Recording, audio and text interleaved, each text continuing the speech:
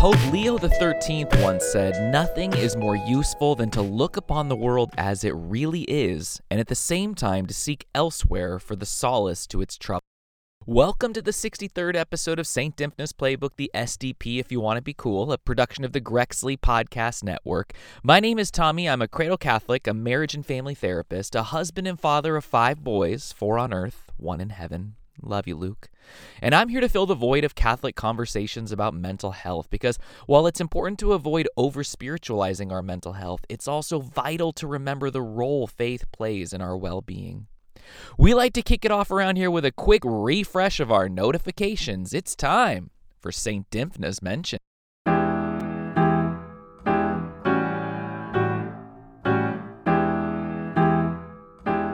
First up, with the weather turning cold all of a sudden, it's good to talk about our mental health and the change in the seasons. Let's get started with some background from KSTP.com. As temperature gets colder and days get gloomier, symptoms of seasonal affective disorder, better known as SAD, start to kick in.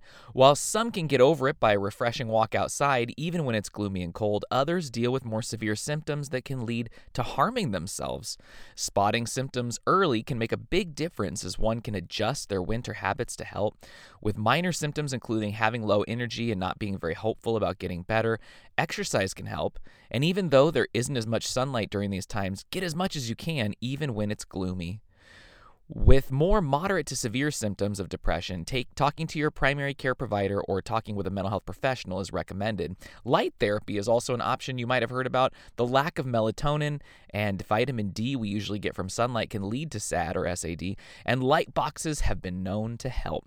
So seasonal affective disorder is much more common than many of us realize, and one of the keys is paying attention to our fluctuations in mood, energy, motivation, our sliding toward apathy, etc., and to reach out for help as soon as we notice these changes.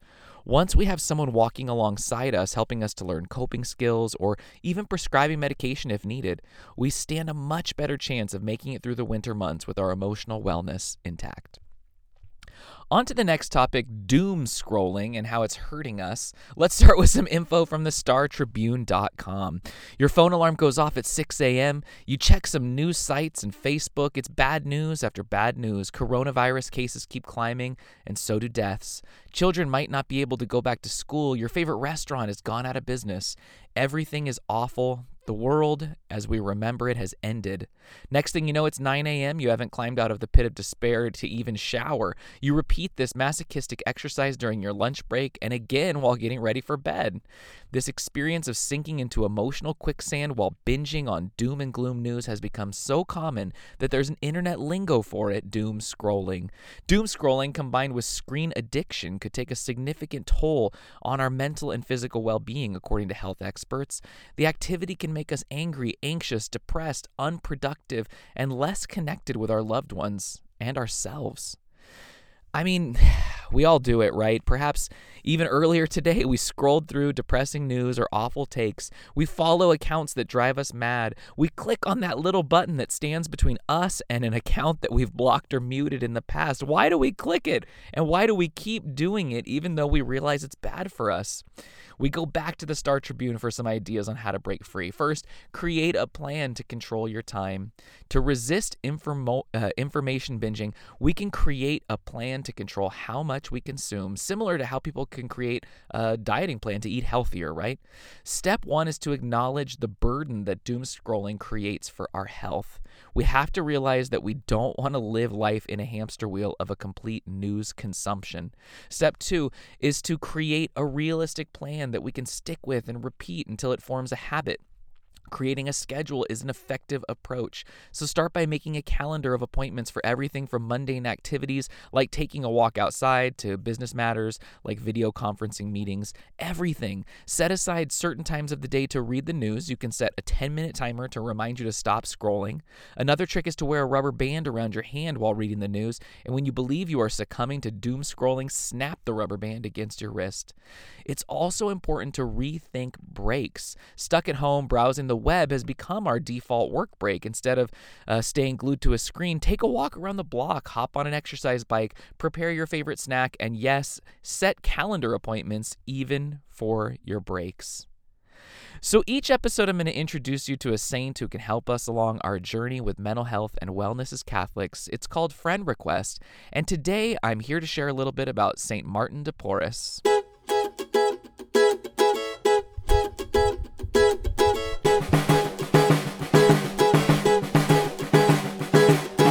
Born in 1579 in Peru, Martin was the illegitimate son of a Spanish nobleman and a formerly enslaved woman of African and native descent. 2 years after he was born, Martin's father abandoned the family and his mother supported the children by running a small laundry business.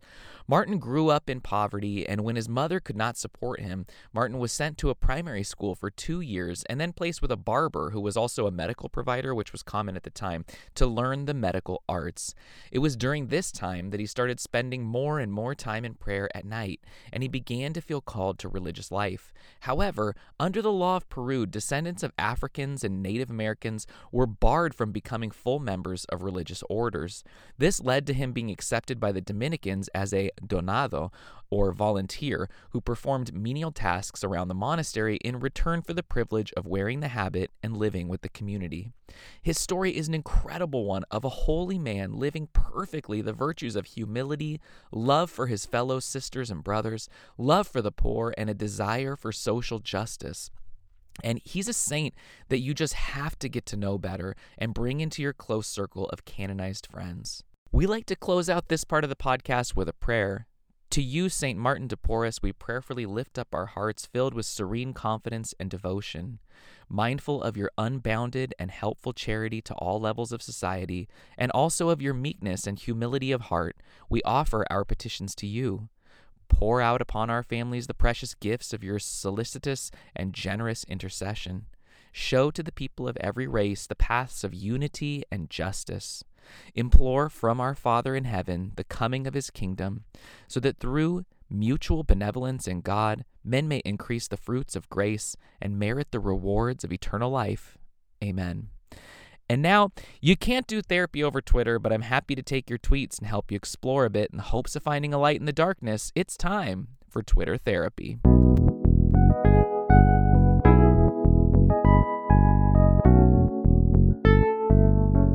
Leslie gets us started. You recommend journaling to help kind of keep track of things, but I've always struggled with journaling as a focus on my failures and self-criticism. I struggle to find the balance between self-reflection and self-loathing, and I feel most of the time when I try to engage in self-reflection, it's warped. And I don't know how much of it is internalized angst or aggression or whatever, and I don't know how to identify helpful and healthy thoughts versus things tearing me down. All that to say, how do I journal productively without making it a self-obsessive critique? Leslie, thank you so much for sending this question in, and let's all start by praying for Leslie and all of us who struggle with the balance between self-reflection and self-loathing, both in journaling and in life in general. Our Father, who art in heaven, hallowed be thy name. Thy kingdom come, thy will be done, on earth as it is in heaven.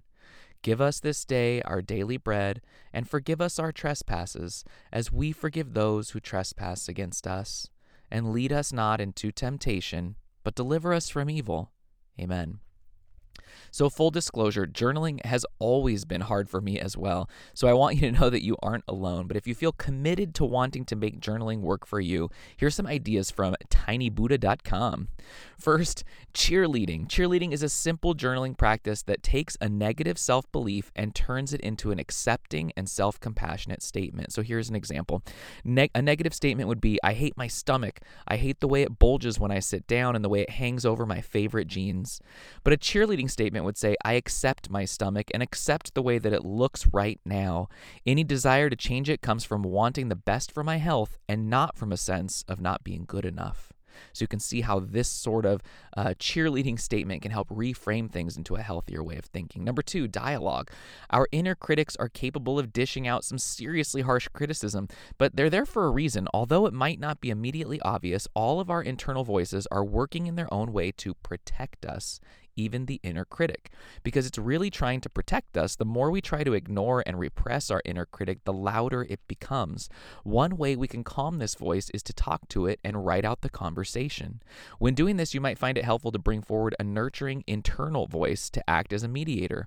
Start by asking your inner critic to tell you more about a particular statement it made recently, or with a more general dialogue about your feelings. The aim of this is to start a constructive conversation that helps you understand and even empathize with your inner critic's motivations.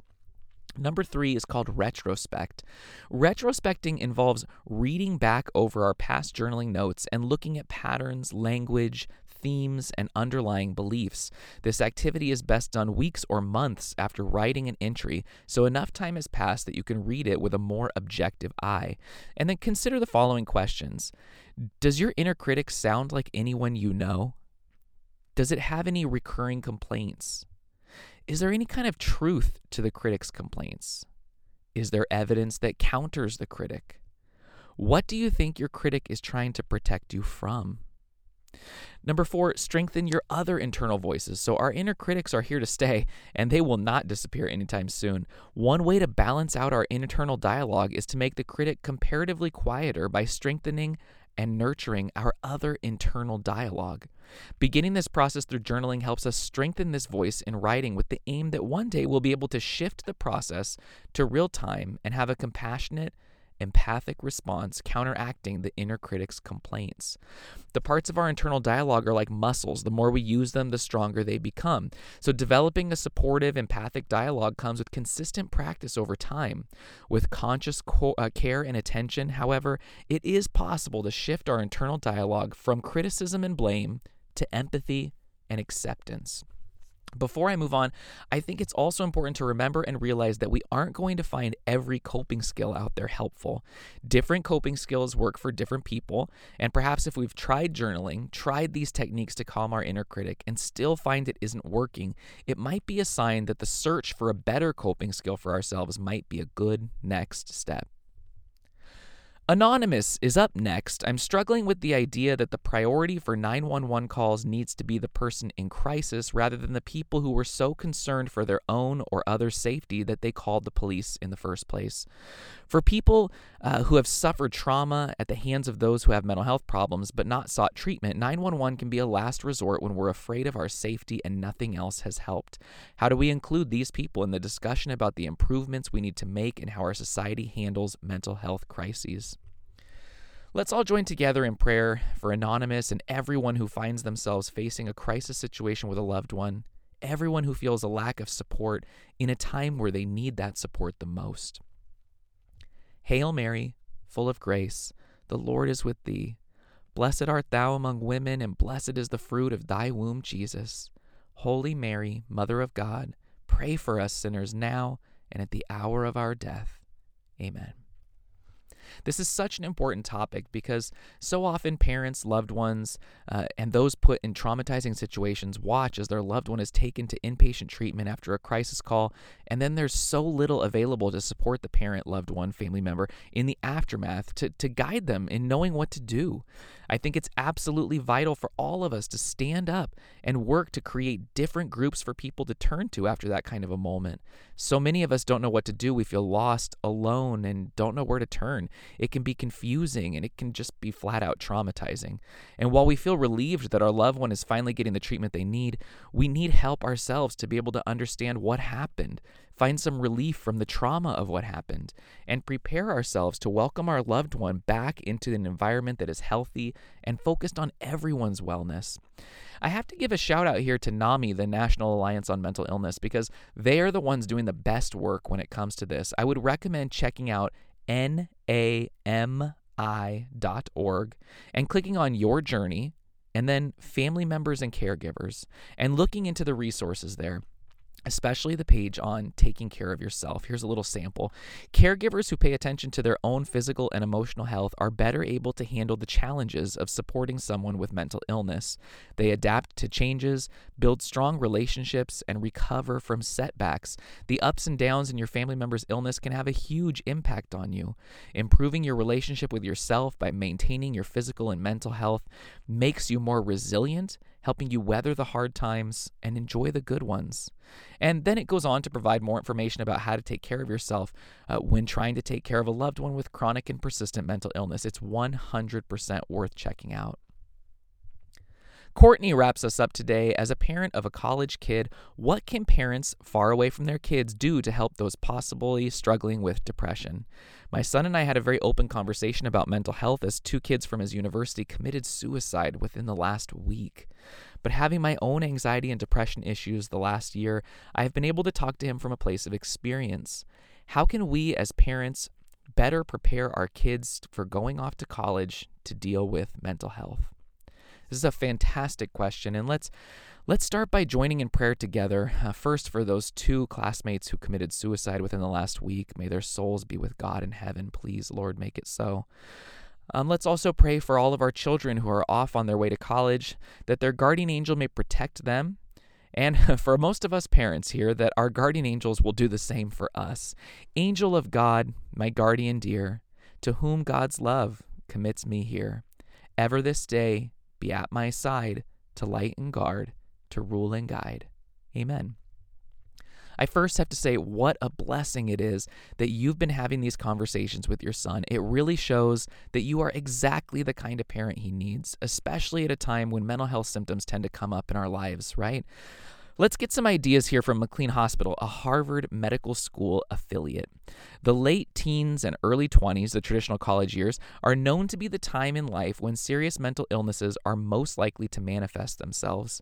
Combine that with being away from home for the first time and adjusting to other aspects of college life, and together it can be a recipe for psychological vulnerability for many students. The college years become a critical time for students and parents to have a mental health checklist. So let's do this. Number 1, prepare your child. It's very likely that your child or one of her roommates or friends will encounter a mental health issue while they are away at college. Talk openly with your child about mental health. Let them know that they are not alone. Keeping lines of communication open is very important, and this will help them to feel comfortable that they can come to you with any problems they may experience without fear of being judged. Next, have a plan. All students, but particularly those who have already experienced mental health issues, should have a plan in place in case things get too difficult to handle. If your child's already under the care of a psychiatrist or psychologist or therapist, make plans to continue that care with a clinician closer to the college. Your local mental health care provider should be able to help you with that. Have regular check-ins with family members and friends to discuss any changes in your child's behavior. Make an appointment with the campus mental health center to determine what services are available. Students can pre-register for disability support services to access helpful accommodations, so that's something people should definitely check out. Next, stay in touch. Make time for regular phone conversations with your college-age child. Don't limit your communications to emails and texts. It's easier to detect when something is bothering them by listening to their voice than it is to interpret their mood via a text message.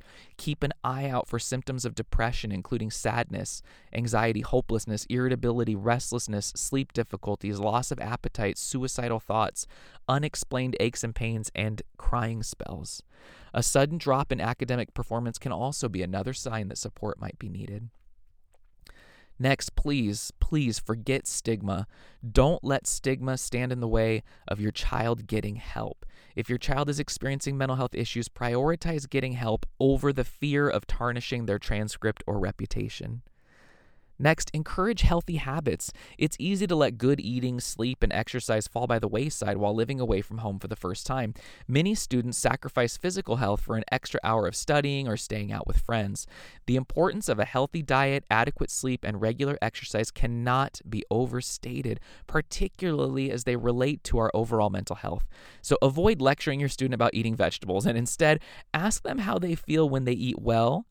Ask them how they feel when they sleep poorly. This will help them connect self-care with emotional stability. And last, and maybe one of the really important things here is allow mistakes. Perfection is not a realistic goal. It's important to let your child know that you support them no matter what. Mistakes are an unavoidable part of life, and we can learn from them. A perfect GPA isn't worth it if it comes at the expense of your child's emotional well-being. All right, we'll be praying for you. All right, everyone, that's it for today's episode. Remember, you can email, DM, or tweet your questions and situations if you'd like me to address them in the future. I'd be happy to keep you anonymous or not, whatever you want. Be sure to check out patreon.com/Grexley to see all the great things they've got going on and support the cause. Until next time, go easy on yourselves, take care of yourselves, and if you feel like you're in a place where you can't even bring yourself to pray, don't worry. I'll be praying for you, and so will Saint Dymphna.